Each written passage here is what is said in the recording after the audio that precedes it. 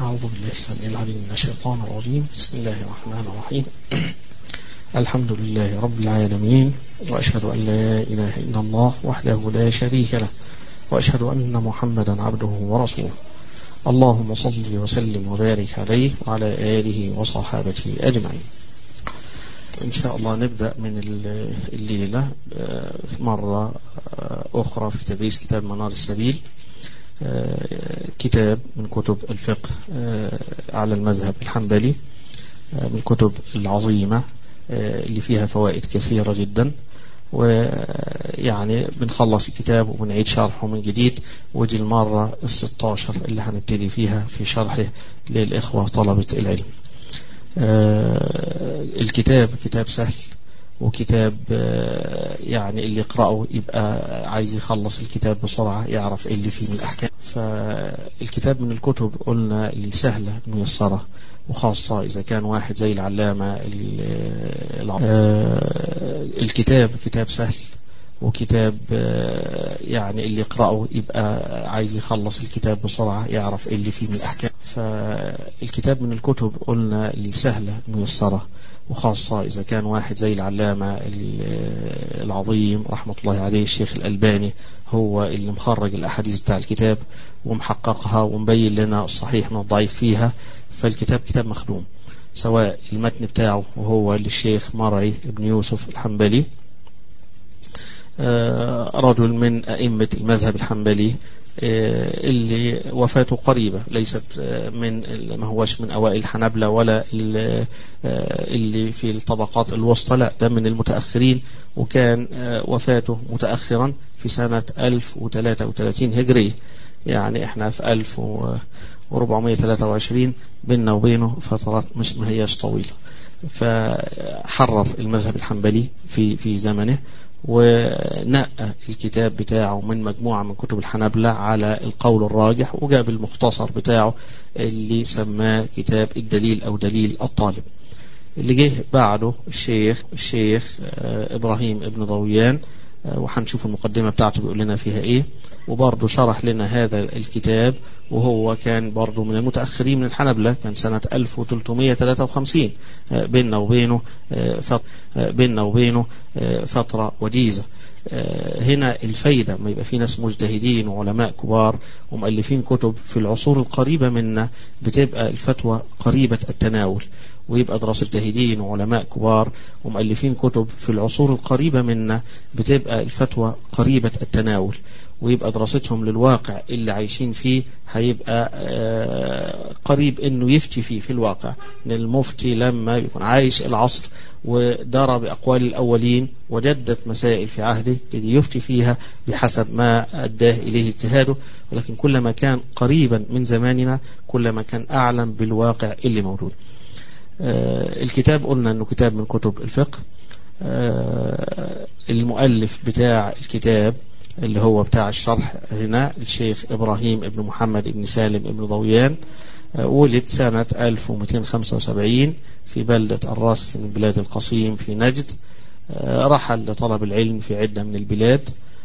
توفي رحمة الله عليه سنة 1353. المقدمة موجود فيها في الكتاب الجزء منه، إن كان هو سيرته ما هيش مشهورة قوي بين العلماء، لكن المتقدمين من الحنابلة مذكور التواريخ بتاعتهم، مذكور سير حالات الحياة بتاعتهم، ولكن المتأخرين زي هذا ما لقيناش تراجم واسعة. المؤلف بدأ بقوله: الحمد لله رب العالمين الذي شرح صدر من شاء من عباده للفقه في الدين، ووفق لاتباع آثار السلف الصالحين، وأشهد أن لا إله إلا الله وحده لا شريك له ولا ند ولا معين، وأشهد أن سيدنا ونبينا محمدا عبده ورسوله الصادق الأمين وخاتم الأنبياء والمرسلين، صلى الله عليه وعلى آله وصحبه أجمعين. أما بعد، فهذا شرح على كتاب دليل الطالب لنيل المطالب الذي ألفه الشيخ مرعي ابن يوسف المقدسي الحنبلي، تغمده الله برحمته وأباحه بحبوحة جنته. ذكرت فيه ما حضرني من الدليل والتعليل. ده الكلام بتاع الشارح اللي هو الشيخ إبراهيم ابن ضويان، بيقول انه شرح كتاب دليل الطالب لنيل المطالب اللي ألفه الشيخ مرعي ابن يوسف.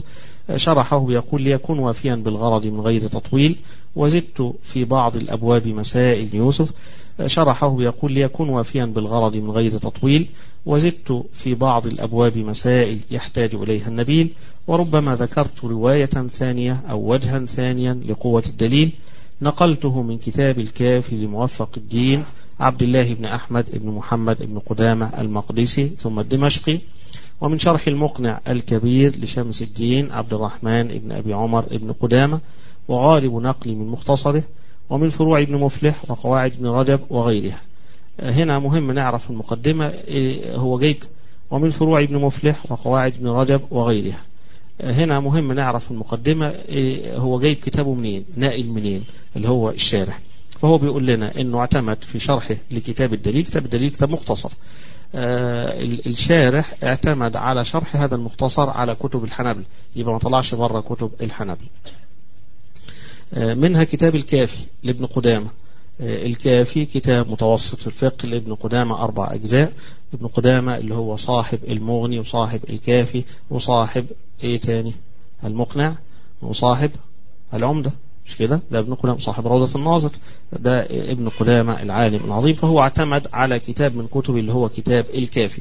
الكتاب في الفقه مؤلف 3 كتب في الفقه، الكتاب الصغير بتاعه ولا 4 كتب في الفقه. الكتاب الصغير بتاعه اللي هو العمدة، اللي أكبر منه شوية كتاب المقنع، اللي أكبر منه الكافي، اللي أكبر منه كتاب المغني اللي بنشرحه يوم الأربع إن شاء الله. اعتمد الشيخ إبراهيم على كتاب الكافي وعلى كتاب تاني اسمه الفروع لابن مفلح برضه من الحنابلة. فلما هيجي في النص الكلام هتلاقي يقول لك قال في الكافي كذا أو قال في الفروع كذا في الفروع كذا، يبقى أنت عرفت أنه هو ده نقل من كلام صاحب الفروع اللي هو ابن مفلح. يقول وقال في القواعد كذا، يبقى عرفنا أنه من كتاب القواعد لابن رجب الحنبلي. هيقول وقال في الشرح كذا، كتير بقى هو بيعتمد على الشرح الكبير. الشرح الكبير بتاع شمس الدين عبد الرحمن ابن أبي عمر ابن قدامة.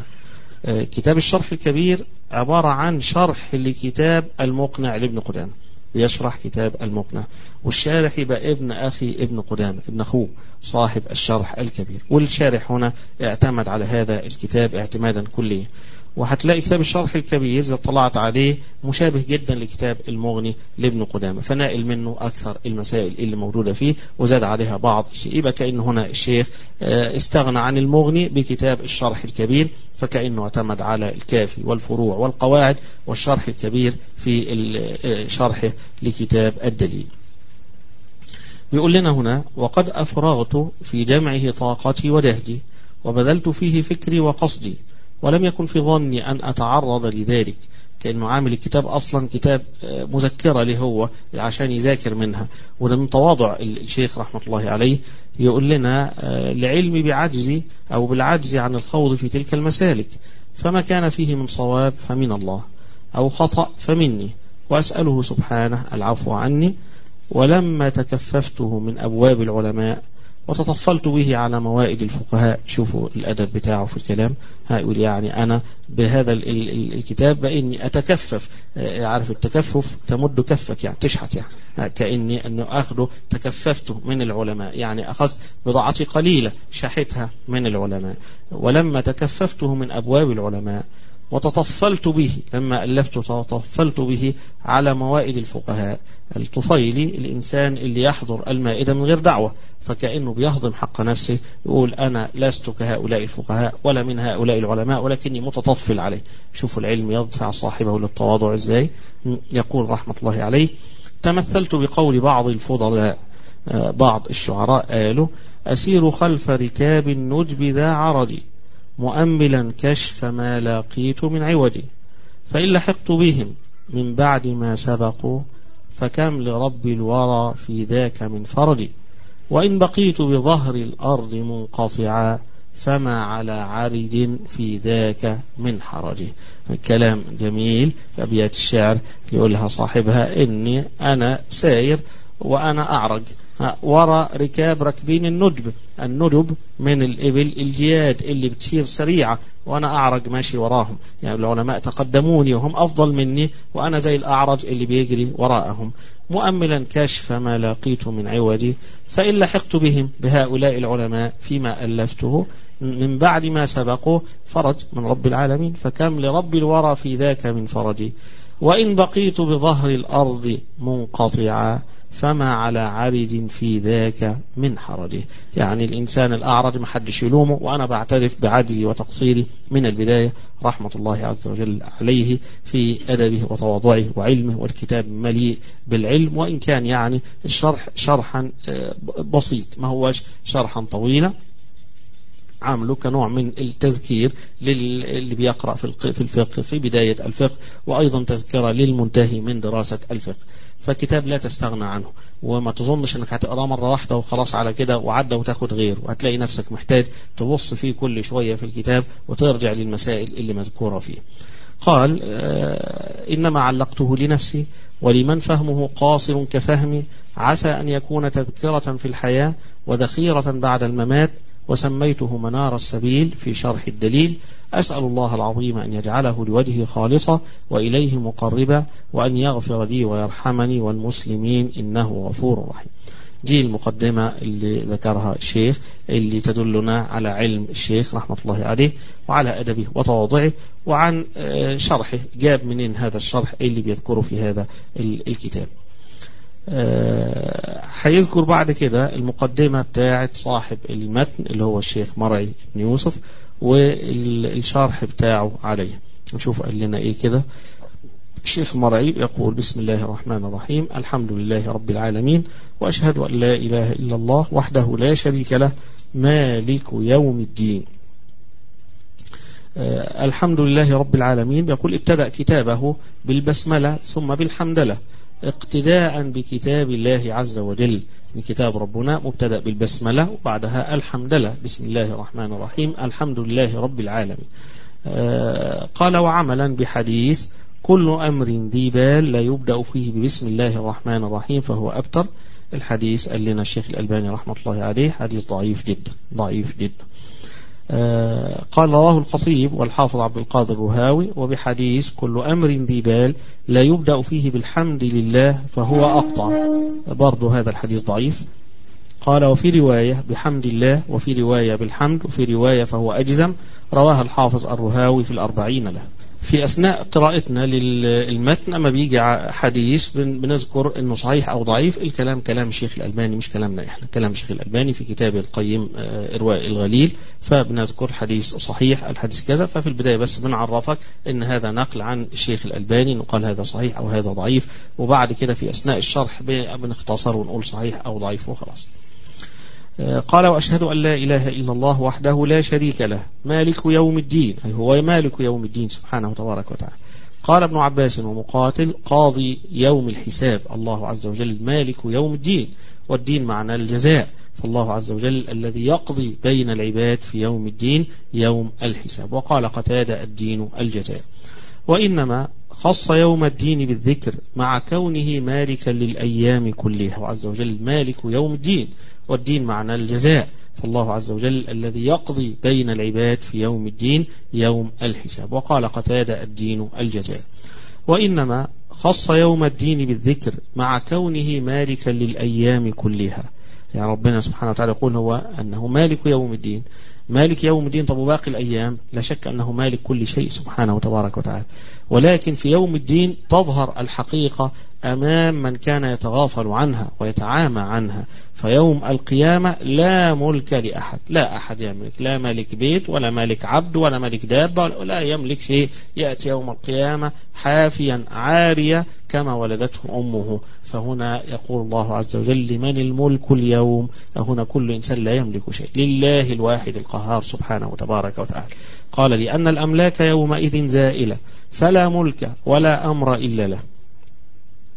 قال: وأشهد أن محمدا عبده ورسوله صلوات الله وسلامه عليه، المبين لأحكام شرائع الدين بأقواله وأفعاله وتقريراته، والدين هنا الإسلام. قال الله تعالى: ورضيت لكم الإسلام دينا. وقال صلى الله عليه وسلم في حديث عمر: هذا جبريل أتاكم يعلمكم أمر دينكم. الحديث متفق عليه، بس الرواية يعلمكم دينكم، والرواية دي موجودة في سنن النسائي. الفائز بمنتهى الإرادات من ربه، يقصد النبي صلى الله عليه وسلم، كالحوض المورود والمقام المحمود وغير ذلك من خصائصه صلوات الله وسلامه عليه. قال الله تعالى: وللآخرة خير لك من الأولى ولسوف يعطيك ربك فترضى. قال: والفوز والنجاة. الفوز معناه يعني النجاة والظفر بالخير. فمن تمسك بشريعته صلى الله عليه وسلم بفعل المأمورات واجتناب المنهيات فهو من الفائزين في الدنيا والآخرة. صلى الله وسلم عليه وعلى جميع الأنبياء والمرسلين وعلى آل كل وصحبه أجمعين. يقول لنا: حكى البخاري في صحيحه عن أبي العالية: الصلاة من الله تعالى ثناؤه على عبده في الملأ الأعلى. الله عز وجل يصلي على النبي صلى الله عليه وسلم: إن الله وملائكته يصلون على النبي يا أيها الذين آمنوا صلوا عليه وسلموا تسليما. فالله يصلي والملائكة تصلي ونحن نصلي على النبي صلوات الله وسلامه عليه. فصلاة الله عز وجل عليه أن يثني عليه في الملأ الأعلى، أن يذكره بخير وبثناء على النبي صلى الله عليه وسلم، على أخلاقه وعلى أفعاله صلوات الله وسلامه عليه، فيثني عليه رب هذه الصلاة من الله سبحانه وتبارك وتعالى. وقيل أيضا: الصلاة من الله الرحمة، يصلي يرحم سبحانه وتبارك وتعالى. وقيل: الرحمة المقترنة بالتعظيم، يعني يرحمه وهو العظيم سبحانه وتبارك وتعالى، يعظم نبيه صلوات الله وسلامه عليه فيرحمه ويعظم شأنه صلوات الله وسلامه عليه. قال: وتستحب الصلاة عليه صلى الله عليه وسلم لقوله تعالى: يا أيها الذين آمنوا صلوا عليه وسلموا تسليما، ولقوله صلوات الله وسلامه عليه: فأكثروا علي من الصلاة. وده في الحديث الآخر: أكثروا علي من الصلاة. وده جاء في يوم الجمعة فقال صلى الله عليه وسلم: أكثروا من الصلاة علي يوم الجمعة فإن صلاتكم معروضة علي، صلوات الله وسلامه عليه.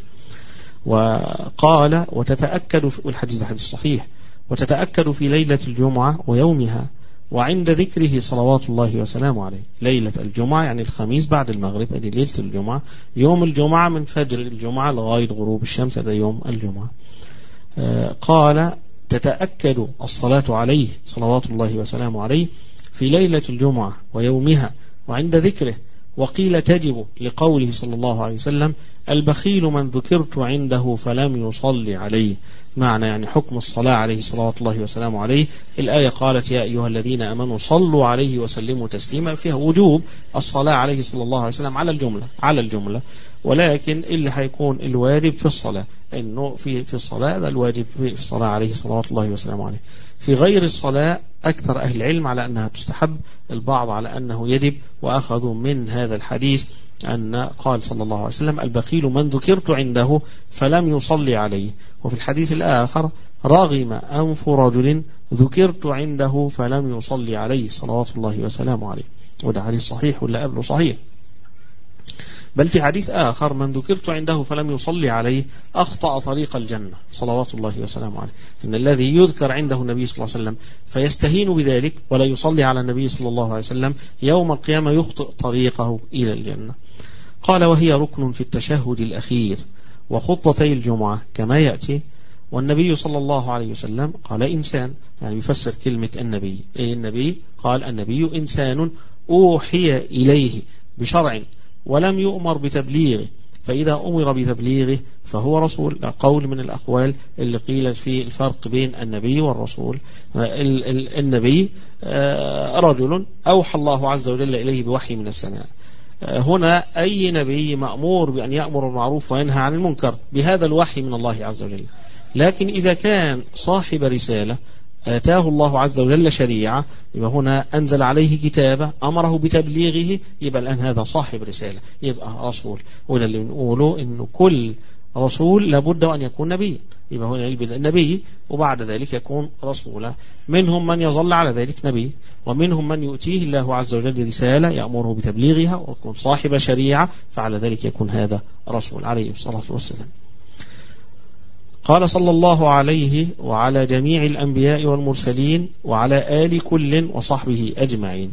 آل النبي لهم ما أتباع النبي صلى الله عليه وسلم على دينه. يقول هنا الصحيح عندنا، يعني عنده في المذهب، يعني في المذهب. وإلا فغيره حيقول إنه آل النبي أهل بيته. آل النبي صلى الله عليه وسلم الأهل ودول أولى من يدخلون في كلمة آل النبي صلى الله عليه وسلم، هم أولى الناس. آل النبي صلى الله عليه وسلم آل بيته. أهل النبي صلى الله عليه وسلم المؤمنون منهم، سواء كانوا من أقارب في النسب أو أزواج النبي صلوات الله وسلامه عليه، هؤلاء آله صلى الله عليه وسلم. ويدخل فيهم بالتبع آل النبي كل تقي، كل إنسان تقي اتبع النبي صلى الله عليه وسلم فيدخل من ضمن ذلك، ولكن أولاهم به من كان من نسبه صلوات الله وسلامه عليه أو يمت إليه بنسب عليه الصلاة والسلام أو بمصاهرة. قال وهو الصحابي بقى، الصحب اسمه جمع لصاحب بمعنى الصحابي، وهو من اجتمع بالنبي صلى الله عليه وسلم مؤمنا. لما يقول هذا صحابي، الفرق بين الصحابي وغيره؟ قل الصحابي كل من اجتمع مع النبي صلى الله عليه وسلم، رأى النبي صلى الله عليه وسلم، قعد مع النبي صلى الله عليه وسلم، بشرط أن يكون مؤمنا، بشرط الإيمان.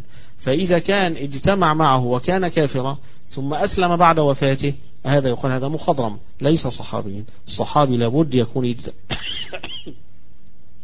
اجتمع مع النبي صلى الله عليه وسلم وهو مسلم، دخل في الإسلام. أما من أسلم بعده صلى الله عليه وسلم فلا ينال شرف الصحبة، ملوش شرف صحبة النبي صلى الله عليه وسلم لأنه كان كافرا في حياته.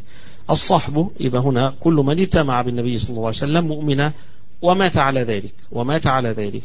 قال وجمع بين الآل والصحب ردا على الشيعة المبتدعة، حيث يوالون الآل دون الصحب، يعني يتبرؤون من أصحاب النبي صلى الله عليه وسلم إلا نفرا قليلا ويوالون آل البيت فقط. ولكن الإنسان المؤمن الذي على سنة النبي صلى الله عليه وسلم يحب النبي صلى الله عليه وسلم ويحب أهل بيته ويحب أصحابه والتابعين لهم بإحسان وكل من تبع النبي صلى الله عليه وسلم. فالمؤمن يدعو لهؤلاء والذين جاءوا من بعدهم يقولون ربنا اغفر لنا ولإخواننا الذين سبقونا بالإيمان ولا تجعل في قلوبنا غلا للذين آمنوا ربنا إنك رؤوف رحيم. فالمؤمن يتولى المؤمنين ولا يفرق بينهم إلا بحسب منازلهم وقربهم من دينهم وبعدهم عن ذلك.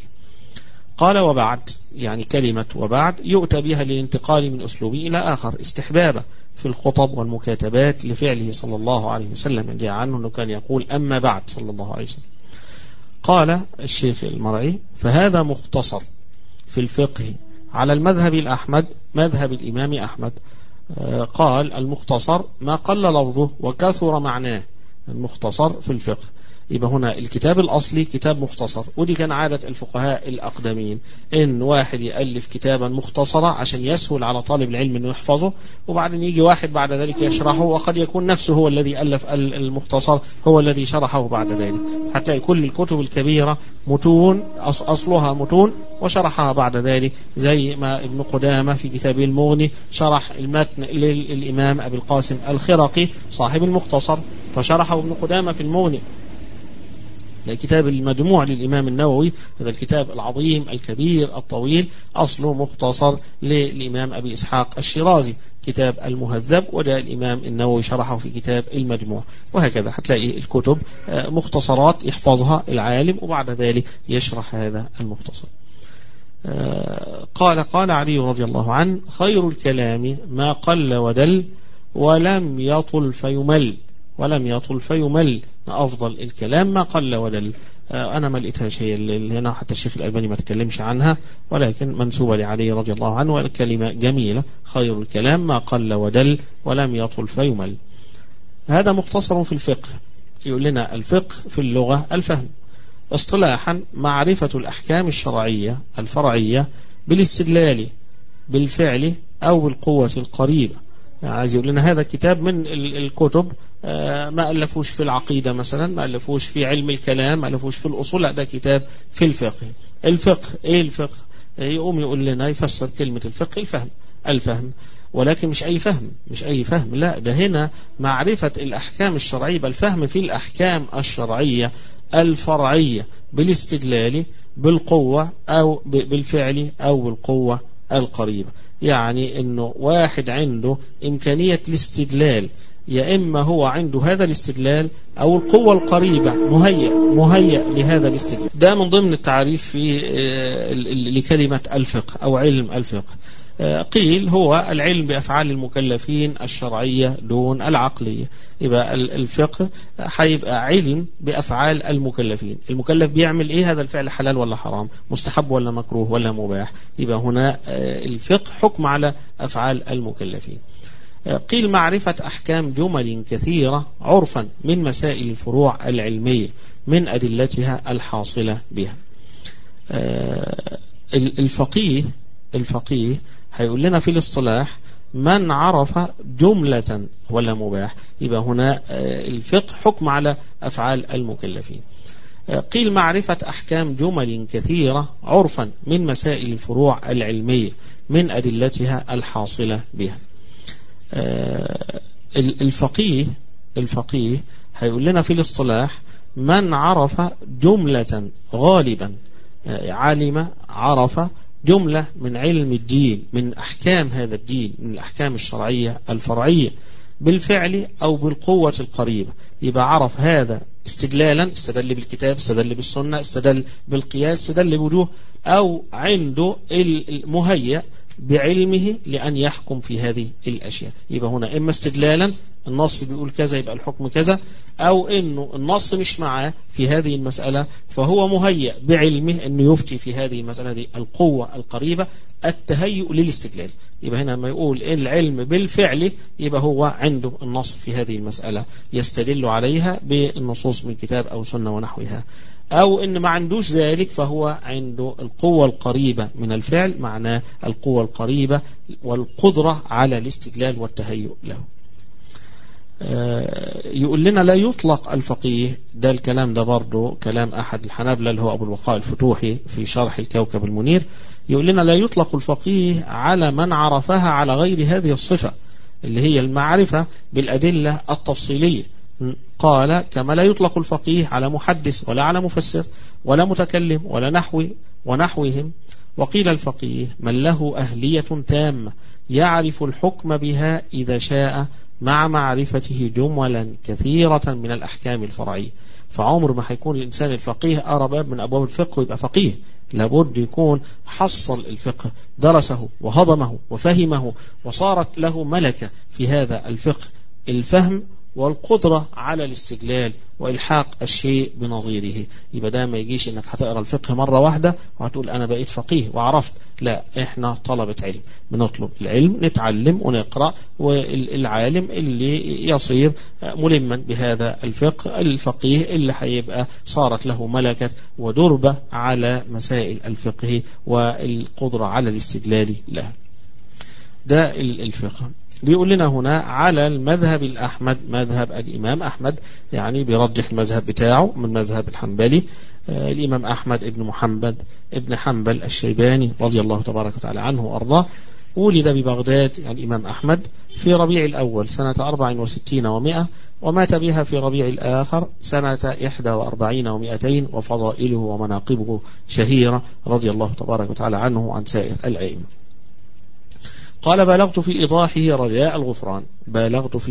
رجاء الغفران من الله جل وعلا، وبينت فيه الأحكام أحسن بيان. قال والأحكام 5: الوجوب والحرمة والندب والكراهة والإباحة. لم أذكر فيه إلا ما جزم بصحته أهل التصحيح والعرفان، وعليه الفتوى فيما بين أهل الترجيح والإتقان، وسميته بدليل الطالب لنيل المطالب، والله أسأل أن ينفع به من اشتغل به من المسلمين، وأن يرحمني والمسلمين إنه أرحم الراحمين، آمين. دي المقدمة بتاعة هذا الكتاب. برضو في قبل ما ندخل في أحكام الطهارة ونحوها نقول أنه لابد من مقدمة أخرى في ذلك، أنه ليه المسلم بيدرس الفقه. طالب العلم يدرس هذا العلم العظيم حتى يعرف أحكام شرع الله سبحانه وتبارك وتعالى، يعرف الحلال ويعرف الحرام، يعرف الحلال فيأتيه، يعرف الحرام فيجتنبه ويحذر منه، يتعلم العلم ليبلغ هذا العلم. بعد ما تعلم يبقى المسلم يتعلم ليبلغ، قال النبي صلى الله عليه وسلم بلغوا عني ولو آية، بلغوا عني ولو آية. يبقى مطلوب من كل من يعلم أن يبلغ هذا العلم الذي يعرفه ويتعلمه، لا يكتم هذا العلم الذي تعلمه. قال الله عز وجل إن الذين يكتمون ما أنزلنا من البينات والهدى من بعد ما بيناه للناس في الكتاب أولئك يلعنهم الله ويلعنهم اللاعنون. وهنا الإنسان لا يكتم العلم الذي يعرفه. وهنا نقف عند هذه الآية ونذكر كلاما للإمام القرطبي رحمة الله عليه في تفسير هذه الآية من سورة البقرة، يقول لنا فيها 7 مسائل. المسألة الأولى: أخبر الله تعالى أن الذي يكتم ما أنزل الله من البينات والهدى ملعون، واختلفوا في من المراد أو من المراد بذلك. اختلف العلماء مين المراد بهذا الشيء. قيل أحبار اليهود ورهبان النصارى الذين كتموا أمر محمد صلى الله عليه وسلم، ولا شك أنهم داخلون في ذلك. وقيل المراد كل من كتم الحق، وده الصواب، إن كل من يكتم حقه يحتاج إلى هذا الحق يكتمه ويداريه، هذا داخل تحت اللعن فيه. يبقى من عرف شيء من العلم الشرعي واحتاجوا إليه فيه وجب عليه أن يبلغ هذا العلم، لا يتعنت مع الخلق، لا يكتم ما أنزل الله سبحانه تبارك وتعالى. ما تبقاش انت عارف الشيء وتسأل عنه وبعدين طب روح لفلان اسأله، ما انت عارف، وليه هتحير اللي بيسألك فيه طالما انك عندك القدرة وعندك الوقت على ان تبلغ هذا الشيء. يقول لنا هنا انه جاء في الحديث: من سئل عن علم يعلمه فكتمه ألجمه الله يوم القيامة بلجام من نار. الذي يسأل عن علم يعلمه وكتم هذا الشيء، كتم حتى لا يبلغ أمر دين الله عز وجل، هذا يلجم يوم القيامة بلجام من نار. مهم جدا ان احنا نقرأ كلام الإمام القرطبي في تفسير هذه الآية علشان نتبين إن متى نسأل ومتى يجب الجواب ومتى لا يجب الجواب. يقول: هذه الآية هي التي أراد أبو هريرة رضي الله عنه في قوله: لولا آية في كتاب الله تعالى ما حدثتكم حديثا. أبو هريرة رضي الله عنه يقول هذه الآية، لولا هذه الآية ما كانش حدثهم حديثا، ولكن خاف من هذه الآية أنه يكتم علما أمر بتبليغه. وبها استدل العلماء على وجوب تبليغ العلم الحق وتبيان العلم على الجملة دون أخذ الأجرة عليه. يعني إذا صار فرض عين إنسان بيسأل الآخر: أنا صليت الظهر 3 ركعات وسلمت، أعمل إيه؟ هنا الآن أنت تعرف يعمل إيه، تقول له فاضل عليك ركعة، تجيب الركعة الباقية وتسجد للسهو. يبقى أنت كده علم وجب عليك أن تبلغه الآن. ما يجيش إنسان يقول له طب تدفع كام وأنا أعلمك، هنا لا يحل له ذلك. يبقى هنا كأنه يكتم العلم إلا أن يشتري به ثمنا قليلا فينتظر اللعنة من الله، أولئك يلعنهم الله ويلعنهم اللاعنون إلا الذين تابوا وأصلحوا وبينوا. يقول لنا الإمام القرطبي رحمه الله إنه دون أخذ الأجرة عليه، إذ لا يستحق الأجرة على ما عليه فعله، لا يستحق الأجرة، بخلاف ما إنسان بيدي التاني درس خصوصي في اللغة العربية، بيديله درس خصوصي في القرآن والتجويد ويأخذ منه أجرة على ذلك، ما فيش مانع من ذلك على ما سنذكره بعد ذلك في بابه إن شاء الله. لكن إذا تعين عليك أن تعلم إنسانا، ما فيش غيرك اللي يعلمه وهو محتاج إلى ذلك، وما فيش مؤنة عليك في أنك تعلمه، وجب عليك أن تعلم هذا الذي يسأله. يقول لنا الإمام القرطبي رحمه الله: تحقيق الآية، تحقيق المعنى في الآية، أن العالم إذا قصد كتمان العلم عصى، يعني بيكتم للكتمان عشان محدش يعرف يعصي. وإذا لم يقصده، إذا لم يقصد الكتمان لم يلزمه التبليغ إذا عرف أنه مع غيره. مهم جدا. يعني امتى يعصي العالم؟ لما يجي له إنسان يقول له أنا عايز سؤال، أسأل سؤال، وبعدين يقول لا مش هجاوبك. هنا إذا وجد غيره يجيب عن هذا السؤال يبقى يذهب لهذا الغير ولا يعصي بذلك. لكن إذا منع تعنتا فاضي ويقدر وما فيش غيره يجيب، يبقى هنا يأسم. دي نقولها لأن كتير من الناس يمكن يتورع من أنه يجاوب السؤال. أنت تدرس باب من أبواب الفقه وبعدين حد سألك سؤال، أجب اللي أنت درسته، أجب به.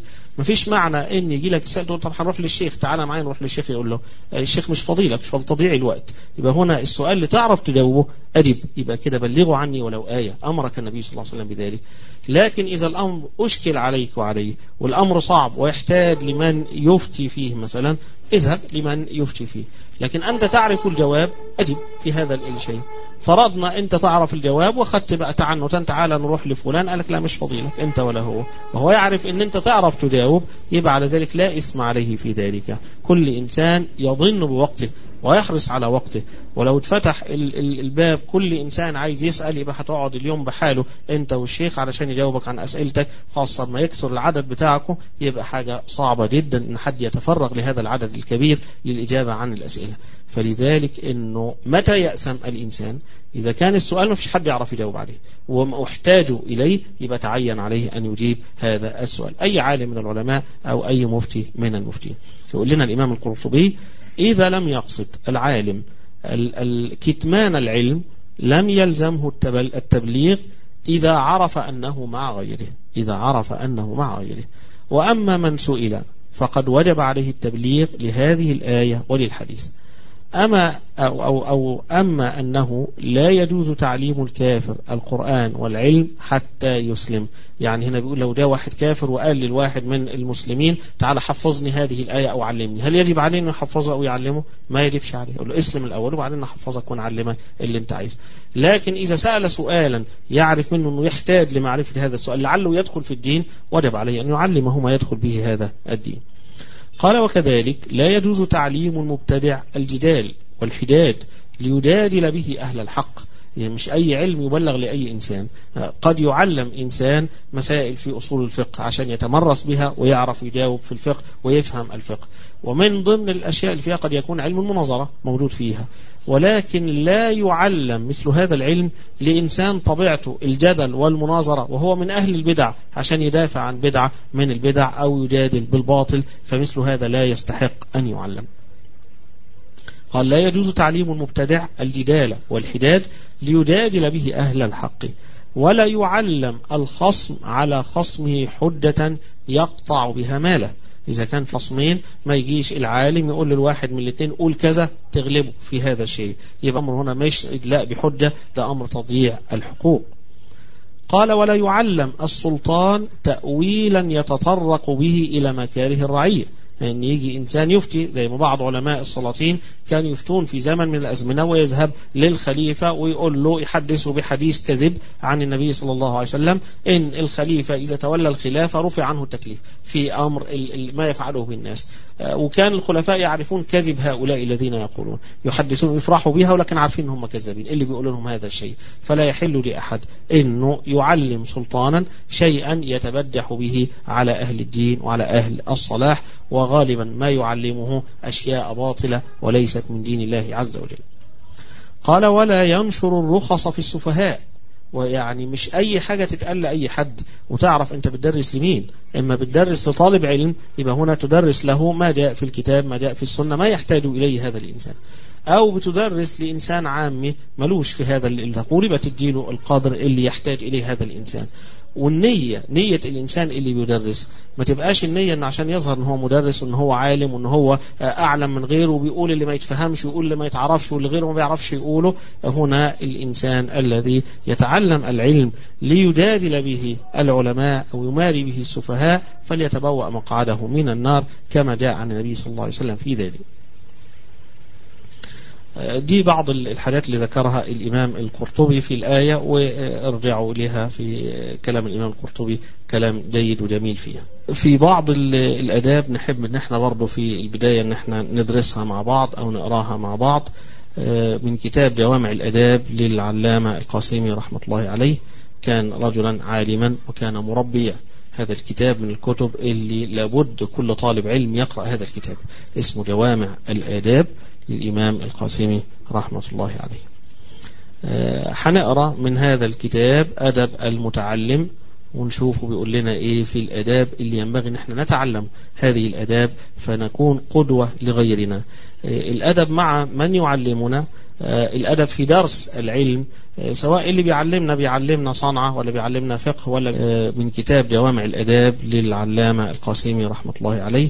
كان رجلا عالما وكان مربيا. هذا الكتاب من الكتب اللي لابد كل طالب علم يقرأ هذا الكتاب، اسمه جوامع الآداب للإمام القاسمي رحمة الله عليه. هنقرأ من هذا الكتاب أدب المتعلم ونشوفه بيقول لنا إيه في الأداب اللي ينبغي نحن نتعلم هذه الأداب فنكون قدوة لغيرنا. الأدب مع من يعلمنا، الأدب في درس العلم، سواء اللي بيعلمنا صنعة ولا بيعلمنا فقه ولا بيعلمنا عقيدة ولا بيعلمنا في مدرسة ولا في غيره. الأدب مع من يعلمك، اللي بيعلمك له فضل عليك، يبقى نتأدب مع هذا الذي يعلمنا. قال لنا أدب المتعلم. أول أدب من الأداب يقول لنا العلامة القاسمي رحمه الله: أن يسترشد بمعلم خبير ناصح حكيم سمح بعلمه متأن في تعليمه. العلم يحتاج الإنسان لا يولد عالما، وخاصة إذا كان علوم من العلوم اللي تحتاج لأخذ وعطى فيها ولتدقيق وتشقيق وتفهيم، يبقى هنا يذهب لمن يعلمه هذا العلم ممن هو قد يكون متخصصا فيه أو يكون من أهله. فيسترشد بمعلم خبير ناصح ما بيكتبش العلم ويعلم لله سبحانه وتبارك وتعالى، وعنده حكمة. ممكن يكون إنسان عنده علم ولكن عايز يقول العلم كله مرة واحدة، يأخذ الإنسان مرة واحدة ينسى كله مرة واحدة، ولكن يكون حكيما متى يقول ما الذي يحتاج هذا الطالب في هذا الوقت. التفرقة بين إنسان وإنسان في تدريس هذا العلم، من يحتاج إلى شيء علمه أو يبدأ بإيه ويأخر إيه فيه. أن يكون سمحا بعلمه، سمحا يعني ليس يظن بعلمه، ليس بخيلا بعلمه، متأن في تعليمه، أن يتأنى في التعليم. الشيء اللي بيتعلم سريعا بيضيع سريعا، لكن الشيء اللي بيأخذ آية وحديثا حديثا يكون سهل الإنسان يحفظه ويفهمه. ثاني صفة من الصفات: أن يرغب في العلم رغبة متحقق بفضائله واثق بمنافعه. اللي بيطلب العلم واثق في أن ربنا سبحانه وتعالى يعطي للعلماء الأجور العظيمة يوم القيامة. وقال لنا النبي صلى الله عليه وسلم: وإن العلماء هم ورثة الأنبياء، وإن الأنبياء لم يورثوا دينارا ولا درهما، وإنما ورثوا العلم، فمن أخذه أخذ بحظ وافر. العلماء لم يورثوا دينارا ولا درهما، إنما الأنبياء لم يورثوا دينارا ولا درهما، وإنما ورثوا هذا العلم. فالذي يتعلم العلم بيرجو بركة هذا العلم، يرجو بركة المجلس الذي يجلسه لتعلم هذا العلم الشرعي، يكون واثقا في نفع هذا العلم. يمكن إنسان أجرب أتعلم كذا، عشان تنال بركة هذا العلم وبركة مجالسة أهل العلم لابد تكون صافي القلب صافي الذهن، تكون واثقا برحمة رب العالمين سبحانه وبثوابه في التعليم. أن يكون الباعث له طلب مرضات الله والعمل بوصاياه، ألا يطلبه لمراء أو رياء، لا يماري الجدل يعني، ولا رياء تسميع بين الناس عشان يتقال عالم. وده في الحديث عن ابن عمر عن النبي صلى الله عليه وسلم، ومثله عن كعب بن مالك قال النبي صلى الله عليه وسلم: من طلب العلم ليباهي به العلماء أو ليماري به السفهاء أو ليصرف به وجوه الناس إليه فهو في النار. يبقى لابد من أنك تحسن النية وتخلص النية في تعلم العلم الشرعي. من الأدب أن يبتدئ بأوائل العلوم ليتدرج إلى آخرها، وده أدب عظيم جدا. والناس دي ناس علماء، ناس درست العلم وتعلموا على أيدي مشايخ، لذلك ظهرت منهم الحكمة في كلامهم. فده كلام رجل عالم العلامة القاسمي رحمه الله. لك عايز تتعلم العلم ابتدي بألف به من بداية العلم، ما تنطش على طول على آخر العلم وإلا ولا هتحصل شيئا أبدا. تلاقي كتير ممن يريد دراسة الفقه يوم يسأل أقرأ إيه، ابتدي بإيه في الفقه؟ المغني ولا الشرح الكبير ولا المجموع للنووي ولا المبسوط لفلان؟ الكتب امتى تدرسها دي وانت فهمت أصلا إيه الفقه؟ كيف تبتدي به؟ تبتدي من الأشياء البسيطة السهلة، لما تخلص السهل ادخل في الأصعب منه شوية، وهكذا شيئا وراء شيء. فبيقول لنا هنا إن المعلم بتاعك اللي يعلمك من يعلمك الشيء الصغير.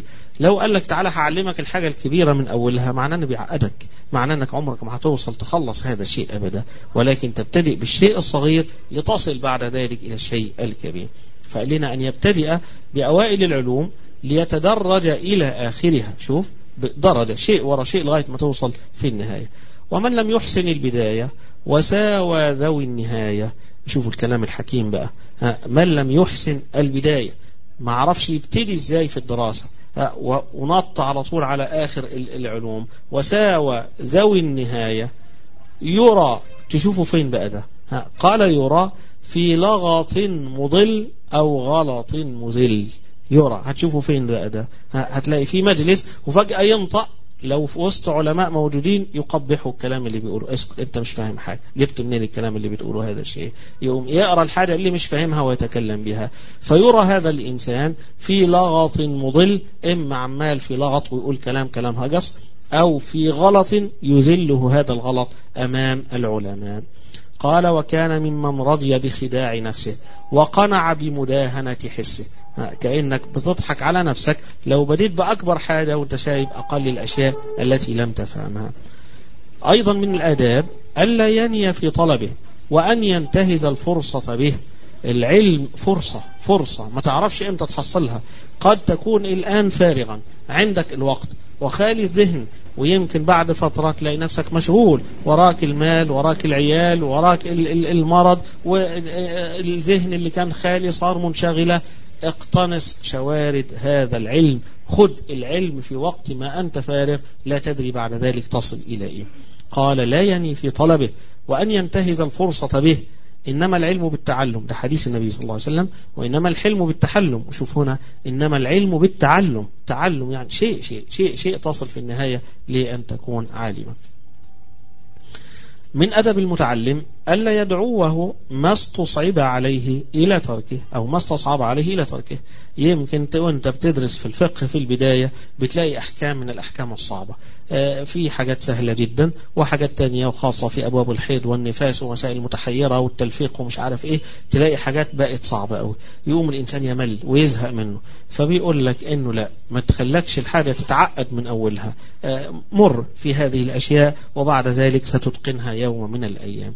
قال: ألا يدعوه ما استصعب عليه إلى تركه، وأن يكثر من المذاكرة ليحفظ ما علم وليستفيد ما لم يعلم. الأمر المذاكرة، يتعلم مسائل يذاكرها ويراجعها مرة ومرة بحيث أنه يحفظ هذا الشيء.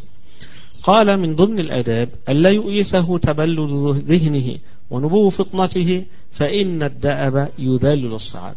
ممكن يكون واحد بيبتدي في الفقه وشايف واحد بادي معاه بس التاني متفوق عليه، والتاني أشطر منه بكتير، بيحفظ اللي هو مش عارف يحفظه وهو واقف مش عارف يعدي.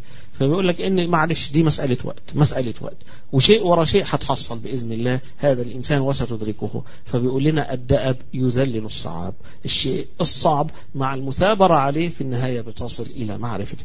والحالة اللي بتتعلم بصعوبة بتتنسى بصعوبة. يعني ممكن تيجي تحفظ آية تلاقي سهلة، حفظتها بسهولة، تلاقي نفسك نسيتها بسهولة.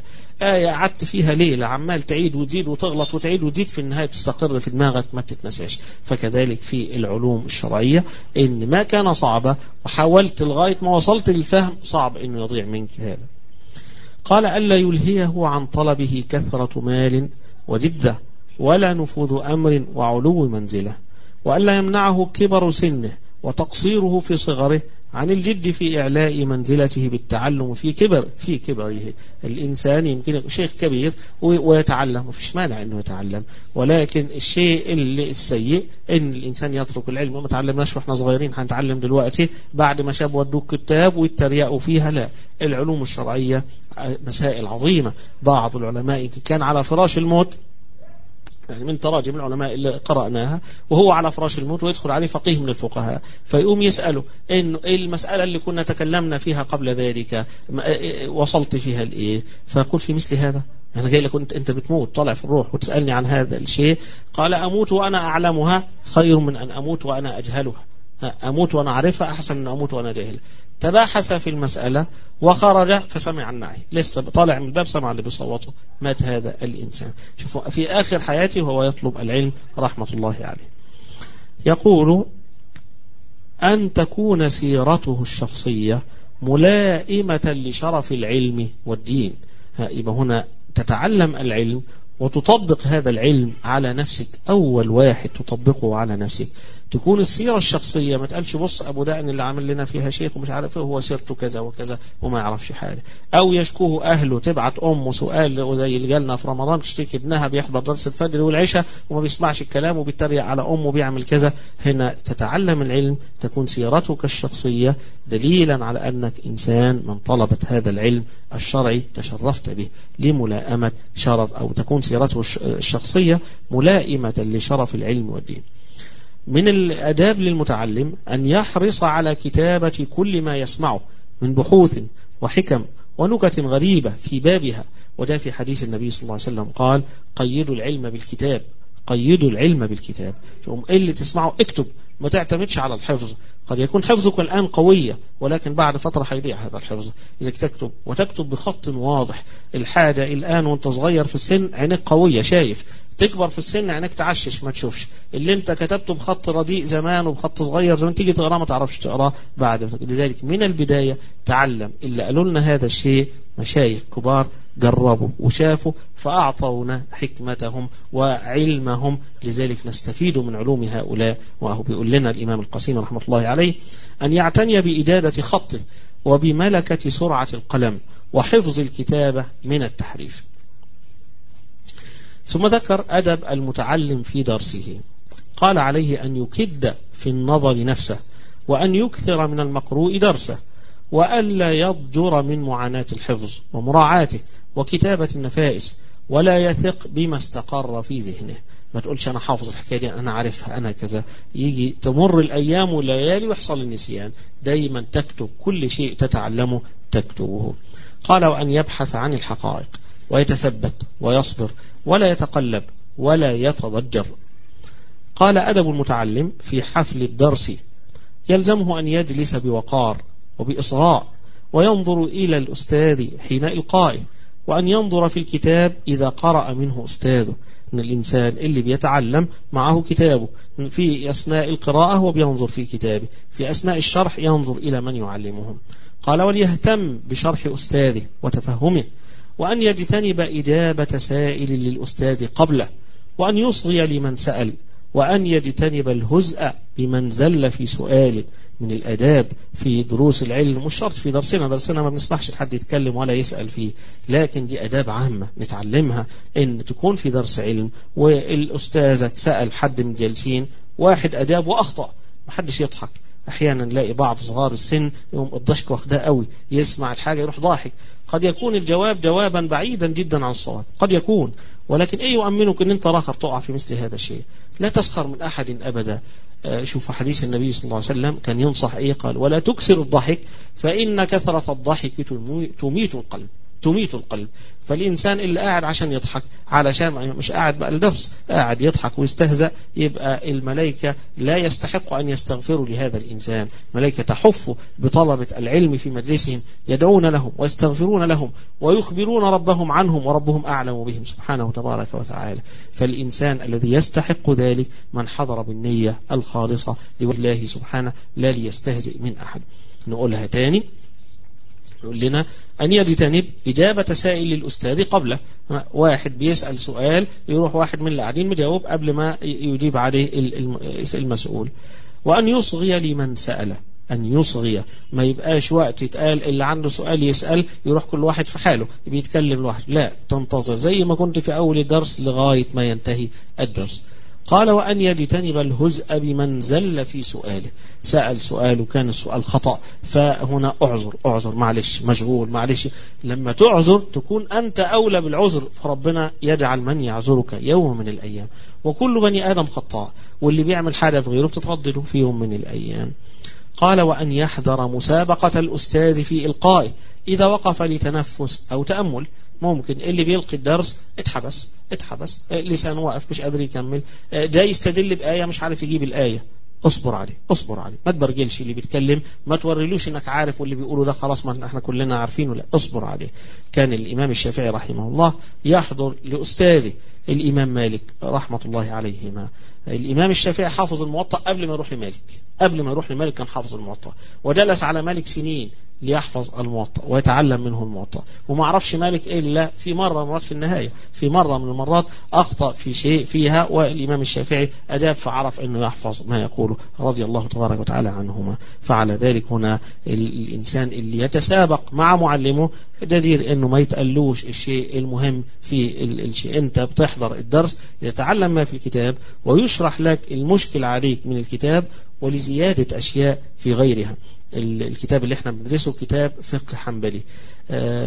علشان ندرس الفقه كويس لابد من دراسة مذهب، تدرس مذهبها من أقرب المذاهب اللي موجودة كتبها متيسرة، وإنه محقق الكتاب بتاعه كان هذا الكتاب. مش معناه إن غيره من كتاب من كتب ما ينفعش أو غيره من المذاهب ما ينفعش، لا، كل المذاهب فيها الأشياء العظيمة وفيها دين الله رب العالمين سبحانه، ونحترم جميع المذاهب. في أثناء الدراسة هنبتدي نيجي على مسألة من المسائل قد تكون موافقة للدليل ونأخذ بها، وقد تخالف العلماء في الشيء، فينفرد الحنابلة في شيء، زي مثلا هنيجي في الصيام فإن غم عليكم فاقدروا له، إن غم عليكم فاقدروا له. هينفرد المذهب الحنبلي بأنه احتاطوا له، اقدروا له يعني احتاطوا له.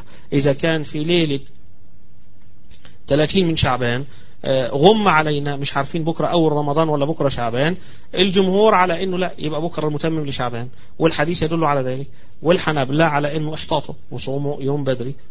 هنا مش هنلتزم بالكلام اللي يقول الحنابلة في هذا الشيء، يبقى هنا نلتزم بالدليل. الدليل دل على شيء، مش ملزمين نأخذ بكلام الحنابلة 100% في كل المسائل اللي يقولونها. يبقى على ذلك إذا جينا لمسألة وجدنا أنه غيرهم من المذاهب فيه الدليل أقرب وأقوى، عملنا وأخذنا بهذا الشيء الآخر. وفي دراستنا للفقه هنقوم بنتعلم العلم الشرعي، وما فيش حد كبير على العلم، وكل إنسان يخطئ ويصيب، والنبي صلى الله عليه وسلم هو اللي معصوم. بنتعلم الفقه، أخذنا بقول في المسألة، ما يمنعش أن ممكن نرجع عن هذا القول في المسألة إذا وجدنا ما هو أقوى منها في مذهب آخر. ليس عيبا أن الإنسان مشى مع الدليل دلوا على كذا اليوم، بعد ذلك تبين له شيء آخر أخذ بهذا الشيء الآخر. الإمام الشافعي كان في الحجاز على مذهب معين، لما جاء إلى هنا إلى مصر غير مذهبه في بعض المسائل، فالأئمة يقوموا يؤخذ بالمذهب الجديد، إلا مسائل كذا وكذا يؤخذ بها بالقديم من مذهب الشافعي رحمة الله عليه. الإمام أحمد تجد له في مسائل قولين في المسألة، وثلاثة أقوال وخمسة أقوال في مسألة من الأقوال، والأقوال مش ممكن دي تيجي مع دي، قول عكس القول الآخر. يبقى هنا تبين له بعد ذلك شيء فأخذ بهذا الشيء. إذا كان هم كذلك نحن أولى من ذلك. فإذا تبين القول الراجح في مسألة أخذنا بحسب الدليل اللي فيها، ونعذر الآخر. مش إن احنا ناخد بقول في المسألة لازم كل المسلمين يأخذوا به، لكن أولى الإمام مالك لما طلب منه الخليفة في عهده إنه يؤلف كتابا يلزم به جميع المسلمين، فامتنع مالك من ذلك ونصحه بأنه يدع الناس على ما هم عليه، إنه ما فيش حاجة تجمع الناس. ربنا قال ولا يزالون مختلفين إلا من رحم ربك، فلا يزالون مختلفين، يبقى لن يجمعهم لا مالك ولا غيره رضي الله تبارك وتعالى عن الجميع. فالغرض إنه في مسائل الفقه ما هيش مسائل عقيدة، بحيث إن هنقول ده الصواب وصاحبه من أهل الجنة، وده الخطأ صاحبه في النار ومبتدع وضال وكذا، ولكن الفقه هذا مخطئ وهذا مصيب، والمصيب له أجران والمخطئ له أجر، ونعذر الناس إذا أخذوا بقول من أقوال طالما إنه له دليل أو له وجهة من النظر في المسألة. برضو من الأدب اللي بيذكرهن الإمام القاسمي رحمه الله ألا يضحك بلا داع ولا يبدي مضحكة. من أدب طالب العلم إنه جلسة العلم قد يكون المدرس اللي بيلقي الدرس يكون جافا، أحيانا مسائل الفقه تكون مسائل جافة، مسائل الأصول تكون مسائل جافة، يقوم الدرس النهاية يبقى ممل والناس تنام، فيقوم يتعمد المدرس إن يذكر فيها قصة، يذكر فيها حكاية، يذكر فيها شيء مضحك بحيث الناس تفوق. ده مش معناه ان هو ذكر إلا قاعدين كمان. جلسة العلم قد يكون المدرس اللي بيلقي الدرس يكون جافا، أحيانا مسائل الفقه تكون مسائل جافة، مسائل الأصول تكون مسائل جافة، يقوم الدرس النهاية يبقى ممل والناس تنام، فيقوم يتعمد المدرس إن يذكر فيها قصة، يذكر فيها حكاية، يذكر فيها شيء مضحك بحيث الناس تفوق. ده مش معناه ان هو ذكر إلا قاعدين كمان كل واحد يقول له نكتة ويقول له حدوتة، لا، هذا لا ينبغي لطالب العلم انه يفعل ذلك، انما هو يسمع فقط. قال ألا يضحك بلا داعي ولا يبدي مضحكة ولا يسوق حكاية أو نادرة مما جرى له، وأن يدافع عن النوم ويفسح للقادم ويبش في وجهه ويقدم ذا الفضل عليه. قال وأن يقفل باب الخصام والشحناء مع أخيه، ومن اعتاد مكانا في المحفل فسبق إليه سقط حقه. من اعتاد بيقعد في مكان وبعدين جاء في الدرس اللي بعده غيره قاعد فيه، خلاص انت جيت متأخر، سقط حقك في ذلك. قال ويزجر القادم للدرس بلا كتاب ويؤنب، ولا يضع فوق الكتاب شيئا يفسده، المعنى يحافظ على الكتاب. الكتاب ما هوش كتاب سنة واحدة، ولكنه كتاب حيكون سنين معك. والإنسان النبيه اللي يبقى الكتاب بتاعه أصل، كل ما يتعلم حاجة جديدة يحطها في موضعها من الكتاب، يقوم هو كتاب يرجع إليه في كل وقت من الأوقات، يقوم الكتاب بتاعه يكون مرجعا عظيما. كتابكم منار السبيل مجلدين صغار، ده نص المجلد الأول، شوفوا حجمه قد إيه، نص المجلد الأول بتاعكم. بقى الكتاب 4 مجلدات. فهنا كل من لاقي حاجة مفيدة في مذهب من المذاهب أو قول من الأقوال تتحط فوقها في مكانها. وإنت نفس الحكاية، كل ما تعلمت شيء يبقى كتاب. ما تاخدش كتاب تقرأ وتكتب عليه وبعدين ترميه وتجيب غيره، يبقى عمرك ما تتعلم أبدا. ولكن كل كتاب أصل، وأضف إليه المعلومات اللي بتحدث إليك. يقول لنا على الطالب ألا يجادل أستاذه في رأيه، وأن يقف عند إشارته ويعمل بنصيحته. قال: وللطالب أن يستعيد المسألة مرارا بأدب وعقل.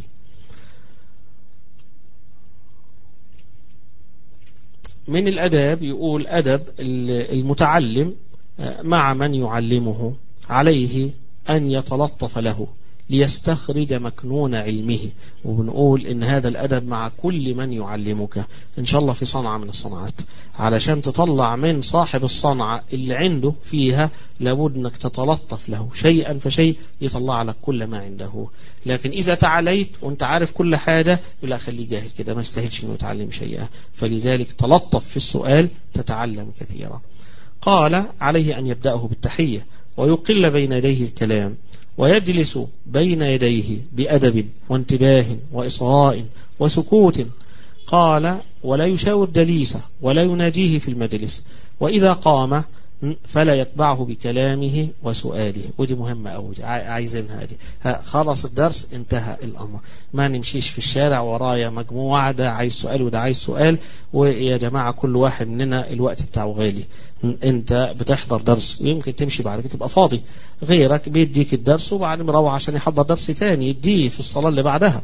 فهنا علشان نقف معاك أو التاني يقف معاك، اعذر. ما تقولش هو مش عايز يقف معانا ليه، اعذر. لا، اللي عنده ما يشغله. كل إنسان عنده بيته وعنده عياله وعنده ماله وعنده شغله وعنده دراسته. هنا لابد من وقتك تكون ضنينا بوقتك، تحرص على الوقت.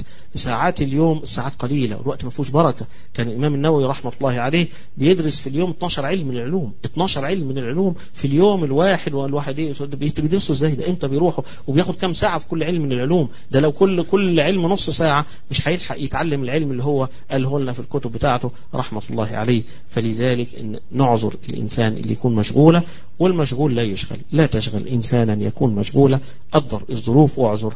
وننبه إخواننا، مش كل درس الاقيه جايب لي واحد ده معلش جاري طلق مراته امبارح ومش عارف ايه، والتاني يتصل بالتليفون يقول كذا. لا برد على تليفونات في أسئلة، ولا بسمح لك انك تجيب لي جارك معايا البيت. ومعلش اعذرونا في ذلك.